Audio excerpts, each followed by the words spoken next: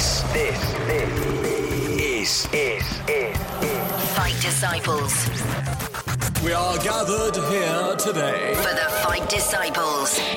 UFC and boxing talk. Welcome to Fight Disciples on Radio City Talk. I'm your host, Nick Peat.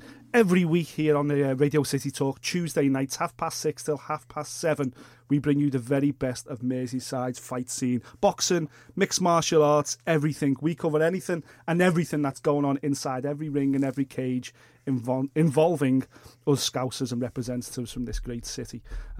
Massive week this week. Obviously, the Amir Khan Road Show rocked into town earlier today. Big press conference down at the Hilton Hotel. They were talking about the fights that are going on there, Masha Dodd and everything else. Conor Benn's been added to that bill now. Exciting for local fight fans.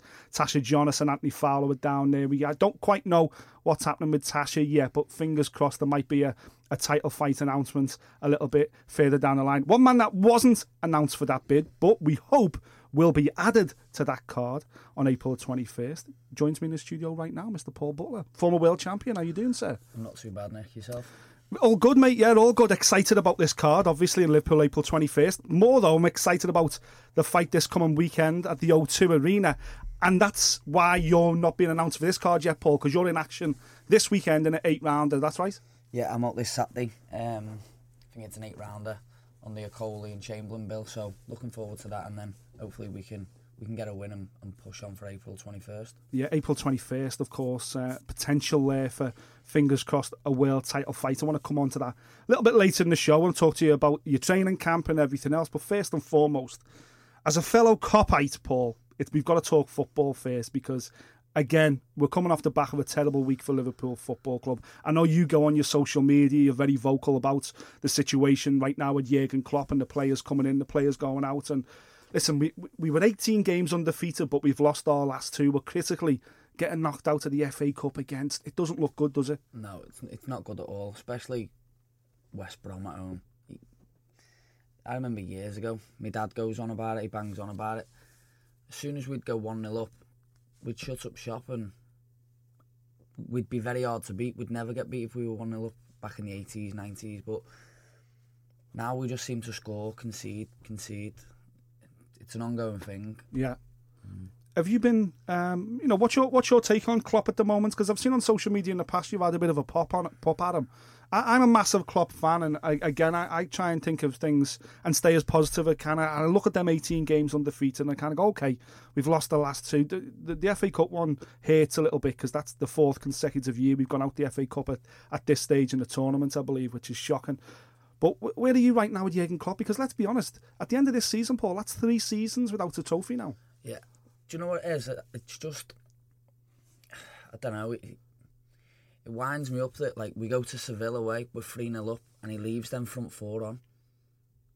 Shut up shop. Learn how to be boring at times. I know it's nice for the crowd to watch us score 4, 5, 6 goals, but get the win. Shut up shop. Yeah. Take one of the 4 off, put a defensive mid on. Yeah. Put another defender on. Who else was at Arsenal away? 3-1 up. Who goes to Arsenal and is 3-1 up after 55 minutes? Yeah. Learn how to see a game out. We brought a defender in. I think we need a keeper. Yeah. I think we need a keeper badly. The 2 of them are as bad as each other at the moment. It can't be good rotating keepers all the time, is it? I think. Now how must Danny Ward feel? These 2 are getting swapped backwards and forwards, because every time one of them plays, he has a howler, so then the other one plays. And poor Danny Ward just kind of sits there going, what am I doing then? Exactly. He deserves a chance, doesn't he? Absolutely. He's got to think, if I'm not getting a chance now with these 2 clowns, when am I ever going to get a chance? They're spilling everything, they're doing everything wrong. It's embarrassing to see at times, because you just go on social media and we're just getting terrorised, and you're thinking, this shouldn't be us, this isn't Liverpool, look how much money we're spending, and why can't we go out and buy a top class goalkeeper? Yeah. I know we're talking of Roma's keeper, but I haven't seen too much of him, to be honest. And I think we need another centre-half. Yeah. Obviously, I think the Virgil van Dijk purchase was a big statement. Obviously, that was Klopp's number 1 target in the summer. Naby Keita, of course, we finally got him, but we got him a year later than what we were hoping for. Yeah. So I kind of offer a little bit of a, I've got to hold my mind a little bit because I'm thinking, well, Jurgen, he didn't get the 2 signings that he wanted in the summer. So who knows? He may well be in a stronger position now. Maybe he doesn't believe he's got a strong enough team defensively to be able to stop the offence. So it's like, okay, we're 3-1 up. Let's put some more midfielders or defenders on and take off one of the Fab Four or whatever it may be. Or maybe he just believes he hasn't got the strength in depth to do that. But you find yourself trying to make excuses for him now. You do, constantly. We shouldn't be getting beat to Swansea away from home. I find anyone that sits 9 men behind the ball against us, they're in with a chance. Yeah. Everton done it at Anfield in the league. Yeah. There's a blueprint there, isn't there? Yeah. Like every time someone sits 9 men behind the ball, you think we'll try and catch them on the break. Yeah.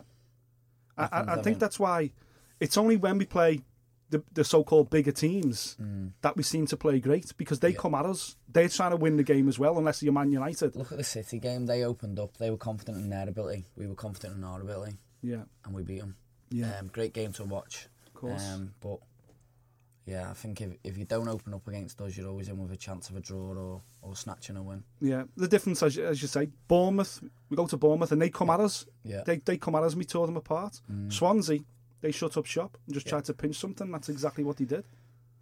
But we can see it as fans from the terraces. If we can see it, what's going on at the training ground, that they still do it, It's like the corner thing. We defend corners with 11 men in the box. I know. We used to have Coutinho in the box. It baffled me. It's like, well, at least have someone on the halfway line. Exactly. Because the pace we've got. You're just inviting more of their players into our box. Of course, well, you're no offensive threat from a corner then. If you've got Mo Salah standing on the halfway line, you're going to have at least 2 players. So now the maximum they can put in the box is 8, where we can have 10 in the box.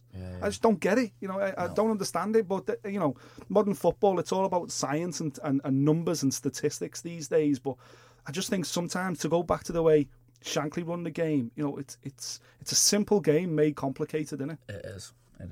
It is baffling. How's your football going at the moment? We're all right. We're a point behind top on a Saturday with a game in hand. So is it Atherton? Your team Atherton, is it? Sutton, yeah. Sutton Athletic, Yeah. So hopefully we can get that game in hand sorted and we can go top, hopefully. Is it the team who are above you, who you've got? Oh, sorry, you got a game in hand under them? Yeah, we played them on Saturday, actually. Right, we drew okay. 3-3. We got a late penalty and one of the lads put it away, so happy days. Yeah, exactly. Were you not able to play at the weekend? I played Saturday. Did you? Yeah. Joe, if you're listening to this, I'm sorry. He's blew himself up. I walked in the gym on Saturday and Joe went to play football. I was like, yeah. I just put my head down as soon as I said, yeah, and walked away. Oh, dear. The week before as well. I can't not. I've done it before World Title fights. I've played and I've been like, I shouldn't be playing late, but I can't not, honestly. When does the season end? When's the last game of the season? May, I think. Start of May.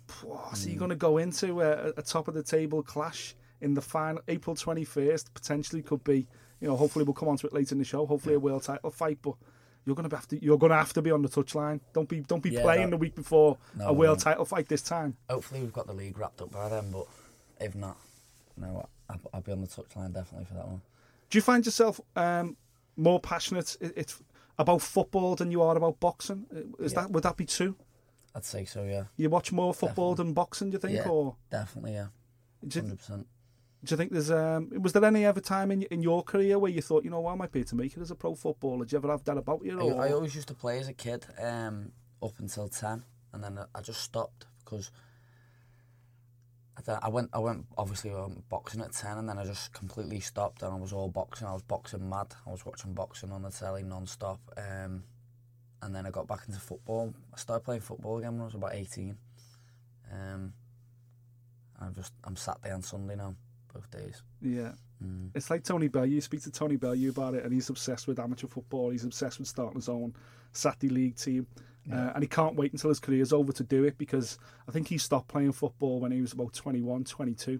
Yeah. But you speak to him, typical Tony Bellew, who believes he's the greatest centre-forward since Duncan Ferguson. Still the best. Yeah, exactly. Yeah, so that's why he wants to start his own team. But once the career's done, and you've got a few years left in the game yet, let's be honest, and a load more titles, but is that something you think you'll pursue the rest of your... Is it the crack with the lads? Is that what you love about the football? That's what it is, yeah. It's winning with the lads, innit? And having a buzz after the game, and obviously winning things. Finals days are brilliant. We're in a semi-final the week after this fight. It was meant to be the 21st. It was meant to be on the 3rd. It was meant to be this Saturday, and I had to ring the league and say, listen, if you were lads are coming down to London, can you postpone it a week? Yeah. And it was nice of them. They did, like, so we've got that the week after, and then we've got a top of the league clash again the week after that. Wow. It's good that the league, what league is it that you're playing? The Chester Prem. We did start off in a bottom league, and then they give us the choice, because we were unbeaten in that. We went the whole season with wins and won a World Cup. So they give us the choice to skip a league and go straight to the Prem. So that's what we've done, and now we're pretty much top of the Prem now as well. So is this your first season in the Prem as well? Yeah, first season in the Prem, yeah. Oh, wow, okay. Second season as a team. So you basically... Is it? Yeah, that's unbelievable. Yeah, we're doing well, like... Did you know all the lads before? Is it all your mates and stuff like that? I played them on Sundays, and a few of them were in West Cheshire teams, but we all came together as mates. There's not one person in the group that isn't one of the mates, which is a good thing. Yeah. Everyone drinks in the same pub. It's a good crack, like. What's the pub called? It's called the Castrol Sports and Social. Brilliant. Yeah. So it's literally on Saturday, Sunday game. Yeah. Back to Castrol. Couple of pints. Happy days. Great. Well, not for you, obviously. Couple of waters for you, yeah. It's funny because you when you talk football with you, your eyes kind of light up. It seems like you get more. Will you get more of? Let's be honest now. April 21st. Again, we'll come on to this later in the show. Fingers crossed. This weekend warm up fight, very dangerous. We'll talk about that surely. April 21st, hopefully. And if it's not April 21st, it'll be sometime this summer. Open world title fight is definitely the next fight for you. Winning a world title again, then, or winning the Prem this season with the lads. Like, what's two different buzzers, but be honest. They had the world title, but winning the Prem's a close second. I'm telling you, it hasn't been won by an Ellesmere Port team. It's a Chester Prem, so the Chester lot don't really like all the Port teams coming down and beating them. Right, okay. So it'll be nice to win that Prem, yeah. So are you the only team in the Prem from Ellesmere Port? No, there's a few in it, but it's never been. But won no by one's ever won it. It's never been won by a Port team. Right, okay. There's a few Birkenhead teams in it. We went up to Mashers End actually a few weeks ago against Shafts. They were top of the league at the time. We beat them 4-2. Brilliant. Good game. Did you text Masher? Did you let him know? No. Been on your stomping ground, son. Yeah. Left me mark. Yeah, we did. They put a complaint in about us actually, so all the lads were drinking on the line, making too much noise. Not the subs, I hope. That was just the fans, was it? Just the fans, yeah. So just get a good crew going down there, yeah? Get at least 40 every week, 40, 50 lads all on the line. Brilliant. You know what they're like. Yeah, of course. They're all on the drink and that, so... They're all living vicariously through you see. I bet you. So they're all non-players, but they just love the crack every week. Yeah, they just come every week, yeah. And did you find is it the same kind of group of lads that'll come and watch you fight as well? Yeah, they'll all come and watch the fight, yeah. Yeah, unbelievable. Yeah, it's good. All the footy lads, all the lads that come and watch. Yeah. They all come, yeah. So come on, let's finish this part of the show. Let's bring it back to Liverpool and... what do you think the future is? Do you think Klopp's going to get another season? Are you starting to get on the bandwagon now where you think Klopp needs to start? Because again, I know he started, I think he came in October. It wasn't the start of the season, but it was pretty early on, let's be honest. And come this May, for me, that'll be 3 seasons at the helm. I know we got to 2 finals in his first season, but we didn't win them. But that is what it is. Yeah. But still, listen, Champions League still remains. We're Liverpool fans, so we're optimistic of anything. Anything can happen in that tournament. And, to use a boxing parlance, we've certainly got a puncher's chance. You never know. You never know. But it's looking very tough now that we're going to end this season with silverware. And that'll be 3 seasons in a run. And apparently that's the worst. That'll be first time in 7 years without silverware at Liverpool Football Club, which hasn't been done again for about 40, 50 years. So it's not good. If it was any other manager, I feel like... if it was any other manager that we've had previously, we'd all be carrying banners through the streets right now. Yeah, I think if we get top 4, I think he'll definitely be there next season. If we struggle to get in the top 4, you've got to start asking questions, haven't you? Yeah. Sturridge went this week as well. Sturridge went yesterday to West Brom. Surprised by that? As a Liverpool fan, I wasn't surprised. In fact, I'm not really that bothered. I'm glad he's gone because he brought nothing to the table. That's it. He's in for 2 games and he's out for 2 months, isn't he? Great finisher. If you wanted the ball to fall to any man in our team in the 12-yard box, it'd be Daniel Sturridge, but It's getting him in the 12-yard box. Yeah, it's getting him playing. Yeah. Seems it's been an ongoing thing for years that they want it. Yeah. Yeah, but with Klopp, I think if he gets top 4, I think he'll stay. But if he doesn't, it's who do you get in now if he goes? Oh, absolutely. You know, and that was what I was just going to say. I honestly wouldn't mind Rafa back. Yeah. We'd go away from home and we'd be hard to beat. I remember going the year we won the Champions League, 2005, away to Juventus. No Steven Gerrard in the team. 0-0 draw because we beat them at Anfield 2-1. Yeah. We were hard to beat. We'd go away to the Nou Camp, win. Yeah. Real, everywhere we went, we were hard to beat under Rafa. Yeah. And we need to be like that now under Klopp. That's what I mean about 3-0, Seville. Shut up shop. Yeah. Learn to be boring. Weren't great under Rafa, football-wise, but we'd get the results we needed. Absolutely, yeah. 2 Champions League finals speak for themselves, of course. You're listening to Fight Disciples. This is a boxing show. Sorry, we're talking about football. Obviously, me and Paul Butler, both massive Reds.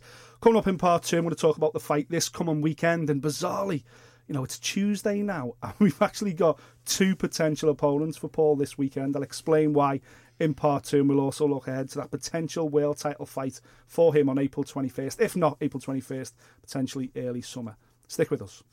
You're listening to the Fight Disciples podcast. Welcome back to Fight Disciples on Radio City Talk. I'm Nick Peat. I'm still joined in the studio, I'm glad to say, by former world champion Paul Butler. We've just been rapping about Liverpool, and during the break there as well, we were still talking about it as well. We're desperate to see some new faces at Anfield to ensure we get this top 4 and hopefully a decent run in the Champions League to kind of save our season, to, in some ways, keep Jurgen Klopp in a job as well, because I want to see what he can do with a summer where he's fully supported and hopefully where he gets the buys he wants. Anyway, that's the football. Let's put the football to bed for now.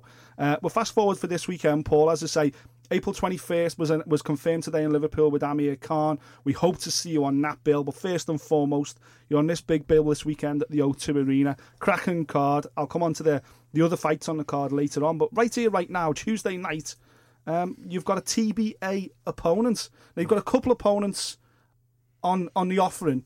You're scheduled for an 8-rounder. How does, for someone listening to this now, a fight fan, surely with less than a week to go, you still don't know who your opponent is. This is weird, isn't it? It happens quite a lot, to be honest, when you're doing like say a warm up. It's a must win. Yeah, in some ways, it's as important as a world title fight, because if you lose definitely. this, say goodbye to the world title fight. Exactly. Yeah, we've got to be switched on, but it's hard to be switched on when you're not 100% on the opponent. So I'm sure we'll find out within the next day or so. Yeah. And we'll sit down and look. And we have looked at the pair of them, to be honest. I went in the gym yesterday and I was watching Vargas. Mm-hmm. So we know a little bit about them. So whichever one it is, I'm happy. Yeah. So right now on the table, there's potential to fight Jefferson Vargas, who's Ecuadorian but lives in and is based out of Valencia in Spain. He's got a 5-7 record. He's actually fought in the UK last time out as well. He fought Joe Ham back in December and give Joe Ham 6 rounds. So, and the other one is a Mexican, Pablo Hernandez, who's got a 3-3 record. On paper, Paul, you know, these are guys that shouldn't be in your class anyway. No. You know, these are guys that, let's be honest, aren't fit to spar you. Yeah. But from a career point of view, it's career suicide if you don't take one of these guys serious. Yeah, definitely. If I just walk in there and think I'm just going to blow them away within a round or so. You've seen people before get caught by journeymen and whatnot. So we've got to take him serious, go in there, do a job, and move on to April, hopefully. So listen, Amir Khan was in town today. We're all in town today. The big Matchroom Road show was in town to announce this April 21st card. Why are you fighting here then? Why aren't you just sitting on the sidelines? Why aren't you on the top table today at the press conference waiting to announce April 21st and hopefully a title fight there? Why are we going to London this weekend? I think we're waiting on Jamie McDonald to decide what he's doing with his WBA title. I know after his last fight against Solis, he said he was moving up. Yeah. But he's still holding on to the title for some reason. Don't know what reason it is. If he's staying around, then let's get it on April 21st. If not, give it up, and me and Solis will We'll get it on. So just to bring fight fans up to pace with that, Jamie McDonald, who's based out of Sheffield, I think he's Doncaster born, isn't he? But Yeah, he trains with Dave Caldwell out of Sheffield. He's the current WBA World Bantamweight champion. Now his last two fights in November 2016, he fought Solis and he won a unanimous decision, somewhat controversial unanimous decision. That was in Monte Carlo. They rematched in November just gone, November 2017, and they fought in Monte Carlo again, and it became a no decision. It was stopped because it was a clash of heads, wasn't it? Head clash in the third round. Head clash in the third, which if you don't go past so many rounds, the fight gets called a no contest. So there's kind of like unfinished business, if you like, between Jamie McDonald and Solis, and Liborio Solis, who's from Panama. But unfortunately, Jamie McDonald's come out and his trainer, Dave Caldwell, who we know on this show very well, they've come out and said categorically, Jamie McDonald, this is what's happening. He's struggling to get down to bantamweight. He's struggling to make weight. So he's got to move up to super bantamweight. So I was told by Dave Caldwell, listen, tell Paul Butler to forget about chasing Jamie McDonald. We're moving up a weight division. The belt's going to become vacant, which is why all the talk is you and Liborio Solis for the vacant belt. But McDonald hasn't given up the belt. He's made no clear statements since the turn of the year that he's going to give up the belt. Is the delay, do you think, attached to the fact that the super bantamweight champion at WBA, Guillermo Rigondeaux, is yet to confirm what he's doing? Do you think? Well, Rigondeaux got stripped when he fought Lomachenko. Yeah, he got stripped of his WBA title. So the only reason I can think of is Jamie McDonald is waiting for the WBA to say you're going to box so and so for that title. But it seems to be a long delay because I've been waiting for ages for this fight. Yeah. And you're quite, listen, if McDonald's sticking around, you're quite happy to fight McDonald. Yeah, I'll box McDonald, yeah. Because that's a fight you've wanted for a while anyway. I've asked for it loads of times. But as we all know, he's apparently moving up. I got told to be ready for February the 3rd for Solis. Yeah. Originally, when Jamie had the draw with Solis. So we were training right over Christmas, thinking February the 3rd we're boxing Solis. Obviously, we're in an 8-rounder, but that's just to gear up for April 21st, and hopefully that'll be Solis for the world title. It's funny because you're someone that's, let's be honest, you've suffered in your career by delays, by wrong opponents, by not getting the opportunities when you should have got them. Let's be fair. It forced you to change promoters. It forced you to jump over to Matchroom. Is this starting to feel a little bit familiar, or I guess you can't blame Eddie Hearn for this because it's kind of out of his hands. You're the number one guy at the WBA for the WBA belt.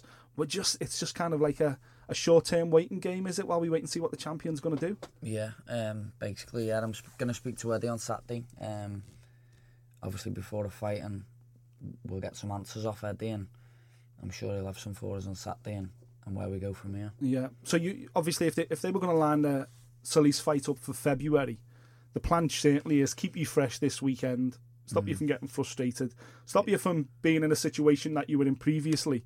Eddie's like, you know what, get you out in an 8-rounder. Yeah. Get you paid, but keep you busy as well, so you feel like you're nice and fresh. And then, as you say, hopefully Solis, and if it's not Solis, then maybe McDonald on April the 21st. That's got to be where you wanted to be. When you signed with Matchroom at the back end of last year, you had the fight with Stuart Hall at the Echo Arena, which was for the Continental WBA belt, which made you the number one contender. That was the goal, wasn't it? That was the reason why you jumped, because the world title fight was coming. Yeah, I want to be in big fights, and Eddie gave me that straight away, straight on an eliminator, for the winning of Jamie McDonald and Solis. Obviously now Jamie's moving up. Solis got the draw with him, so we'll hopefully get Solis. Yeah. Two very different styles, McDonald and Solis, though. Which one do you think would better suit you to make for a good fight? Because, listen, coming out of your last fight, obviously it was a rematch with Stuart Hall, as I just say. That was at the Echo Arena in September. You got a little bit of criticism for that. People were saying, I was a bit bored watching that fight. I wasn't personally. I thought it was a masterclass.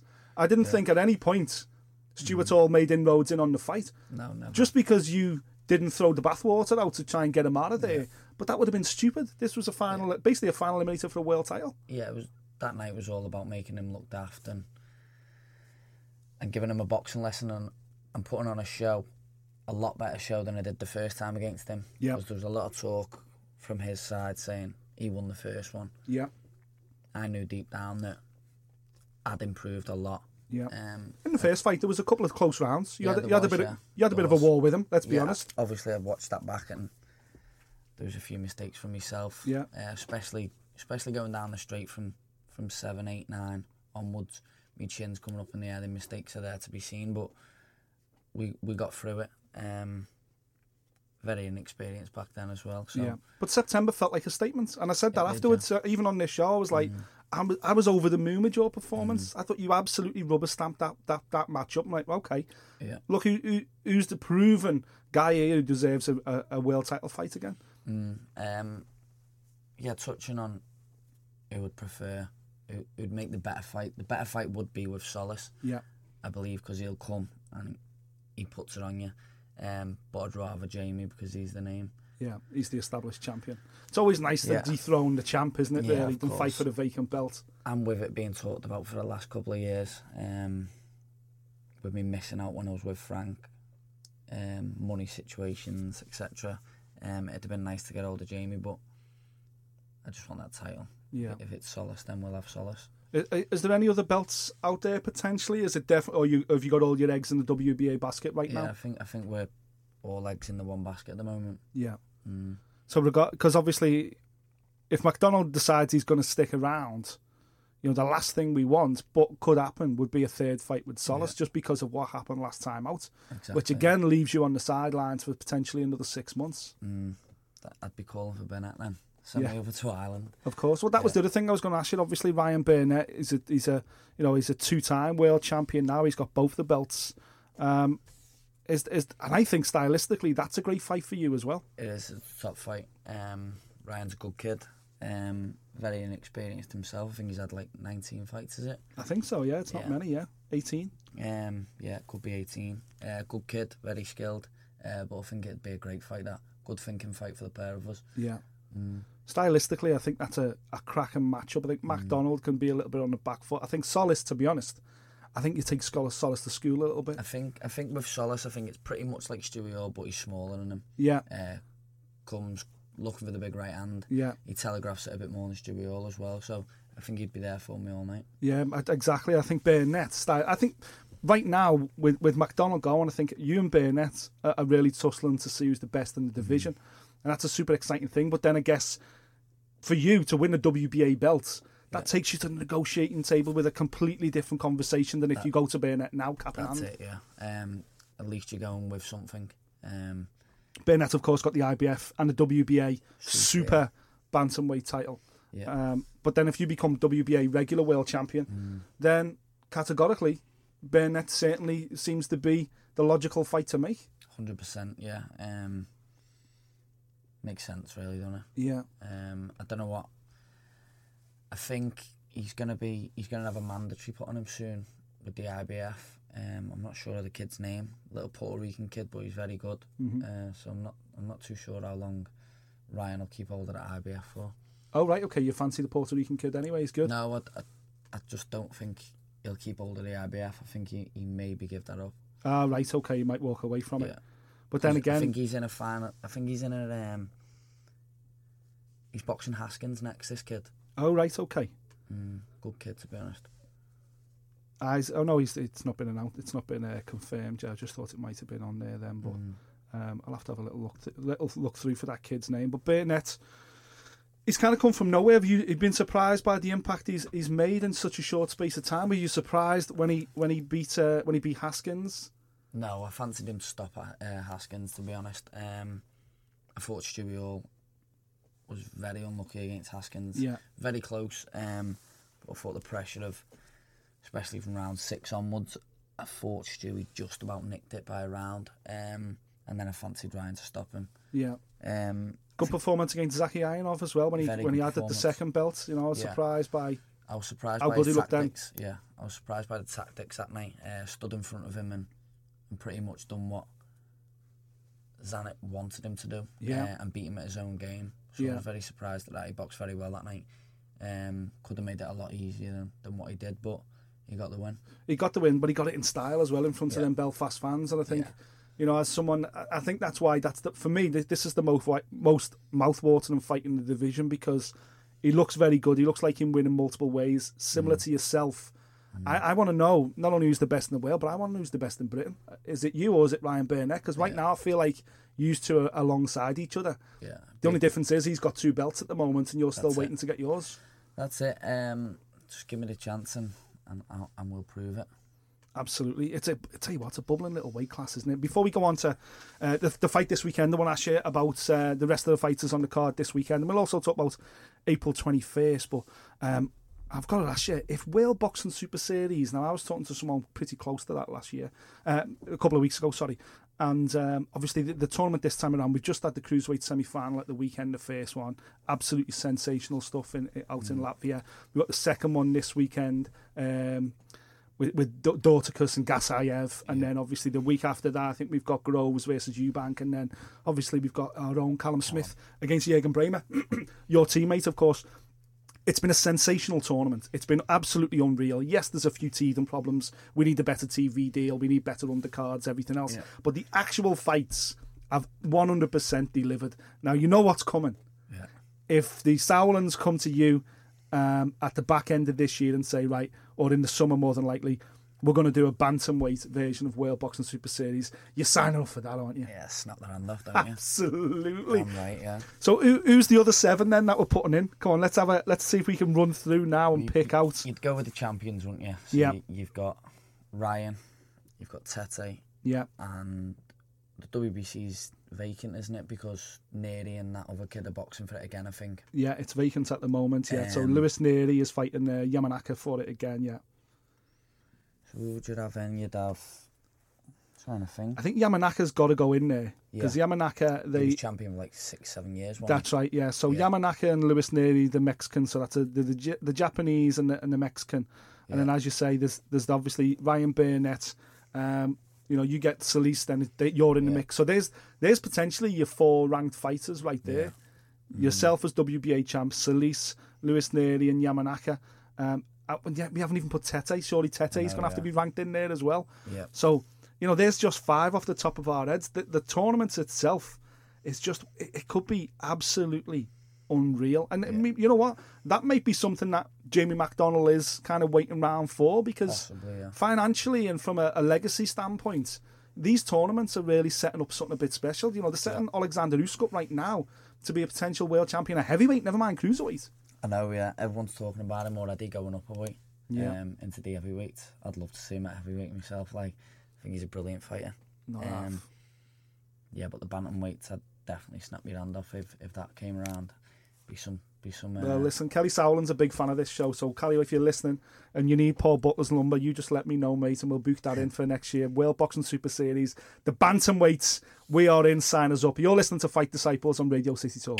You're listening to the Fight Disciples podcast. Welcome back to Fight Disciples on Radio City Talk with me, your host Nick Peat. If you've just joined us, you've missed all our footy chat.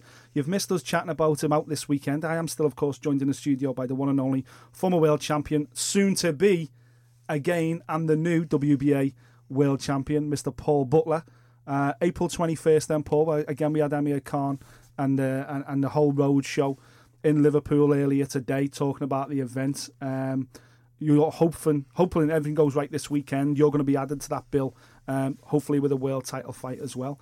Potentially a title fight for Tasha on the 5th fight. I know it sounds pretty early. If it was a male boxer, you'd probably say no. But female boxing, slightly different. Opportunities come soon. Yeah, she's definitely ready for a world title. I'd say Tasha. She's constantly watching the champions in the gym. They're always on Joe's laptop. Yeah. I'm sure she's boxed the WBO champion. Oh right, okay. She's already beat her anyway. Yeah, she's already beat her. So I think they're trying to sort of fight out there. And if they do, it'd be great for Tasha. World champion within 6 fights. Absolutely, yeah. Nice to have Amir Khan on your undercard as well. Yeah, nice to wouldn't it? Get a few fans in. Yeah. His opponent Phil LaGreco was in Liverpool today, making a few waves. Saying all the right things, but let's be honest, we don't know too much about him, do we? No, has he boxed Spence? I think. I don't think so. No. I had a little look at his record. Let's have a quick look now. I don't think. Oh yeah, he has boxed Spence. Yeah, he got stopped in the third round. Sorry, yeah, that was out in Las Vegas. So that there's no shame in that. Spence, one of the best in the division. Porter as well, I think. Sean Porter on there. Yeah, he lost on points to Sean Porter. So whenever he's stepped up, you could argue that he's been completely found out. He's been well matched, Danny Khan. So I think it's just get this one out the way with Khan. I think they're going to try and build towards a big Kell Brook fight, aren't they? Well, you'd like to think so, because where else do you take him? I know Amir has come out and said he'd like to conquer the welterweight division, but let's be honest, we mentioned one of them then, Errol Spence. Yeah, you've also got Keith Thurman, who for me is currently the number one in the weight division. Yeah. And now you've got Terence Crawford, who's moved up to welterweight as well. Yeah. For the absolute killers that, I'm not being honest, they wouldn't use Amir Khan for sparring. No, the three of them are unbelievable. So Amir saying I want to conquer, is this just, hyperbole? Is just this them talking? That's what he was insisting today, but surely the big payday for him, the big fight, is to move up to super welter and finally fight Kell Brook. We want it as fans. We want it, don't we? I'm sure if Kell Brook wins a world title, then Khan will bite his hand off to have a shot at that. Yeah. He's done it before. He jumped up to box Canelo, won it. Yeah. Came up short there a bit, but this is different. Canelo, in hindsight, I asked Amir about this today, and in hindsight, he says fighting Canelo Alvarez was a mistake. It was too big of a jump, and he was too big a puncher, and I was misguided. But Kell Brook's different. I truly believe if they fight tomorrow, that's a 50-50 fight for me. I still think it's a 50-50 fight. I think it's a great fight. The speed versus the power in it. Yeah. I think it's a brilliant fight. I think it has been for years. I still think it's a good fight. Don't think it's quite as big as it could have been last year. Yeah. But from a fan's perspective, listen, I'll be honest. But they're going to build it, aren't they? I don't think Amir Khan or Kell Brook have got a world title in them again. No. I don't think either of them will become a world champion again. But what they can do is fight each other and have a massive fight. And you know what?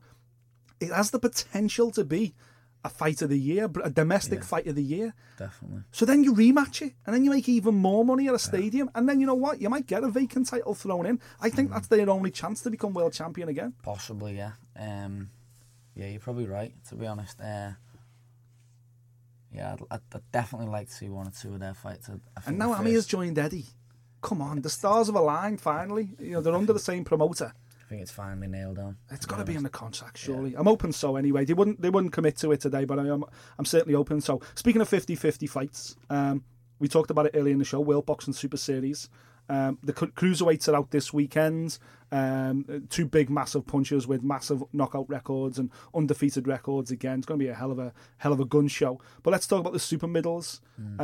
Callum Smith, of course, fights Jürgen Bremer in the final, semi-final. I'm sure, like me, you believe Callum's going to, even though he's got to go to Germany, I think he wins on points there and wins pretty comfortably. What about yourself? I think he gets rid of him around about the 9-10 mark. Oh, that's tremendous. He's looking good, Callum.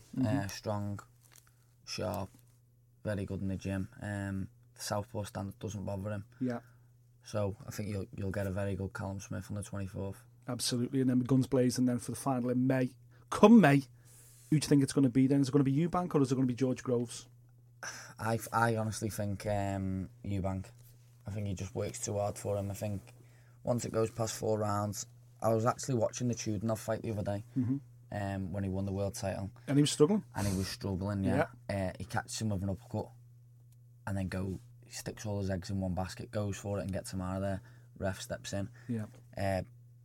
But I don't think if he doesn't get rid of him there, he's in trouble because he's blew a gasket and Chudinov doesn't stop. And Eubank's more relentless than that. I think Eubank, after 6 rounds, gets to him. I think he takes him out of there after 8-9 rounds. There's been a lot of talk in the build-up to that fight about the spars that they used to have previously. People are also, I know fight fans who are also looking at the fact that Eubank Jr. has got a loss to Billy Joe Saunders on his record down at middleweight, and they're questioning whether he is a full-blown 12-stone super middleweight fighter. But I've got to be honest, I think Eubank's moved on so much over the last couple of years. I think he's a completely different animal from the guy who lost to Billy Joe Saunders, and certainly the guy that sparred George Groves. Yeah, I was there at the Billy Joe Saunders fight, and he looked completely lost first 5-6 rounds, and then he sort of got into the fight, and I thought it was a very close fight. But since that loss, some people learn a lot from a loss, and I think he did that night. He started far too slow. I think since then he hasn't really started that slow. Yeah. I think he's improved massively, and I think you'll see that on the 17th, is it? 17th, yeah. 17th of February at the Manchester Arena. I always like to look at last opponents as well, what they did last time out, and obviously we've got the perfect picture here because we've had a quarter-final in the same tournament against two top-ranked guys.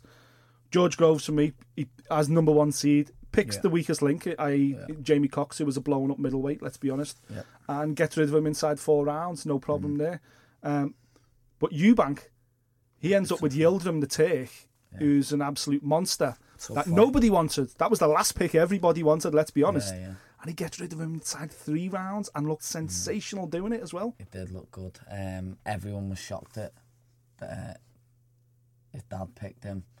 Everyone thought he was going to pick the American. Yeah.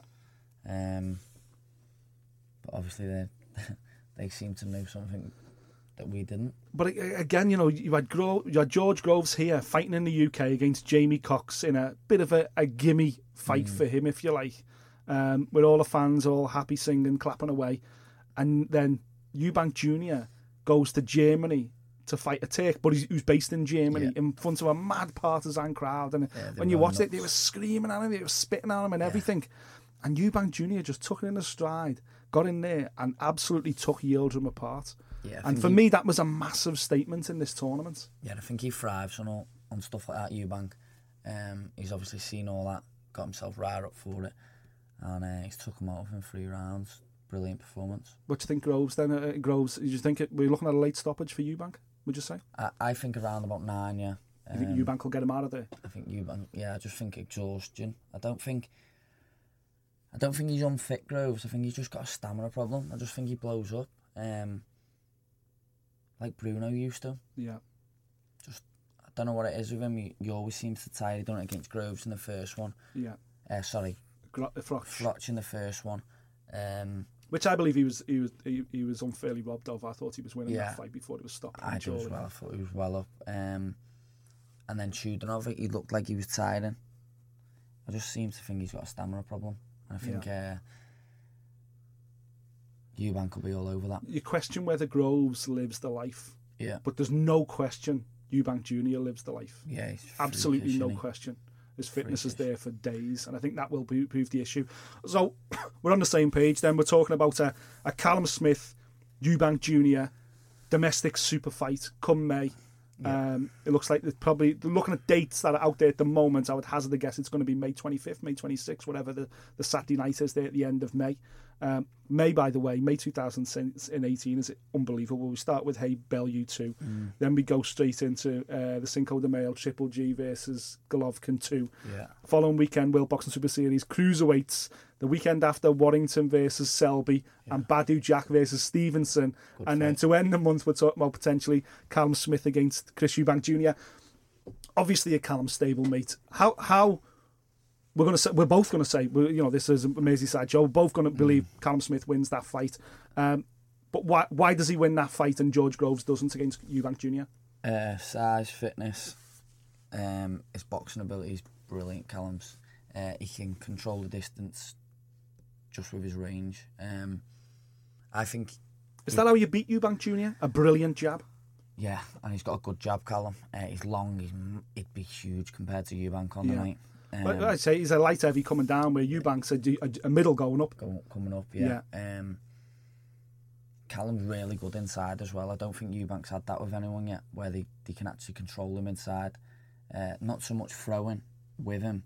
It's about tying him up and pushing him onto ropes, leaning, and just neglecting his best stuff, which is his uppercuts on the inside. That'll probably be the toughest thing for Callum, them uppercuts on the inside, because Callum being so tall. And that's what Eubank will want. But I'm sure Joe would have a plan for that. Yeah.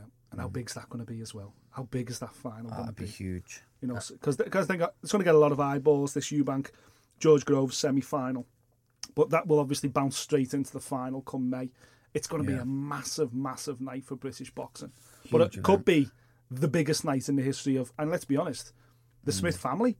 Yeah. And what nights they've had over the years, the amount of belts them four brothers have won, and the great nights that we've all had watching them. This could top the lot. You know, World Boxing Super Series final against Chris Eubank Jr., Callum Smith. You know, it's different level stuff, different stratosphere. Huge. From you being alongside him in the gym as well, have you seen a change in Callum? Have you seen his attitude change during the tournament, or has he been the same? Because he's always laid back, Callum. He's the quiet one out of the four brothers anyway. He's like the silent assassin. Yeah, he's laid back. He takes everything in his stride, Callum.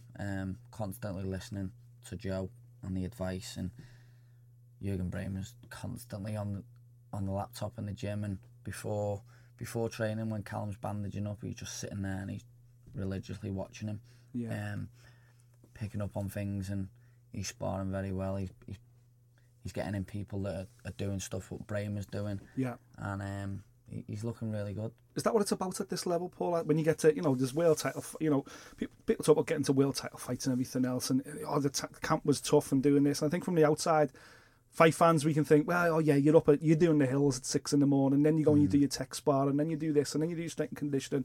Oh yeah, we know how it works, but there's a lot more that goes on between the ears as well, in terms of learning about your opponents. You've got to be able to, at this level, you've got to not second guess what Solis is going to do before you even get in the ring with him, surely. Yeah, definitely. Before I went to Joe, I never used to watch my opponents. I used to say, "Oh, just leave that to my trainer," and just let him say on the night, he'll do this and he'll do that, and you do this. Yeah, but Joe says, "I want you to be on the same wavelength as me. If he's doing this and you don't think he's doing this, or we both want to know the same thing." So I watched the Stewie Hall fight before I boxed him again, and just the habits, what he does, like every time he goes in one, he'll come out two. Yeah. Just and you can see it then. It makes perfect sense. Every time he'd come out two and you'd throw a shot, he'd try and react straight away to that shot. Just little things like that, and you could actually see it visually and go, "Oh, wow, okay." Think, wow, he's doing that again and again, and you're thinking, I don't know how Joe picks up on these things, but he does. And of course, but that's his job. That's why he was Ring Magazine Coach of the Year, because he leaves no stone unturned. No, Joe, he doesn't. And like when I boxed Stewie Hall the second time, it felt so easy. It felt like I'd been in there with him already 5 times over, 6 times over. Yeah. And knew every move he was going to do. And I think that was why it was so easy for me. Yeah, absolutely. And hopefully the Solis thing will be just as easy. Good luck for this weekend, first and foremost, whoever your opponent may be, whether it's the Pablo Hernandez or the other guy. Right here, right now, it's just about getting your business done, isn't it? That's what it is. Taking care of business and then getting that W and moving on. Absolutely, yeah. Before you go as well, what about the main event this weekend? I'm buzzing about it. Lawrence Okoli versus Isaac Chamberlain. Forget about the WBA Continental Cruiserweight bauble or whatever's on the line. This is who's the best cruiserweight in London in my mind. Yeah, definitely. I like Chamberlain. I've always liked Chamberlain. I think his skill set is brilliant. I believe he's been doing some good sparring with Usyk as well. So I fancy Chamberlain late on. Yeah. There you go, you heard it here first. Paul Butler, thanks again for joining me in the studio. Best of luck this weekend. We'll see you out, hopefully, April 21st for that world title fight. You're listening to Nick Peet. This is Fight Disciples on Radio City Talk. If you want some more from us, check us out on social media at Fight Disciples across Twitter, Facebook and Instagram. And I will catch you next week. Thank you for listening. If you like what you heard, subscribe via iTunes.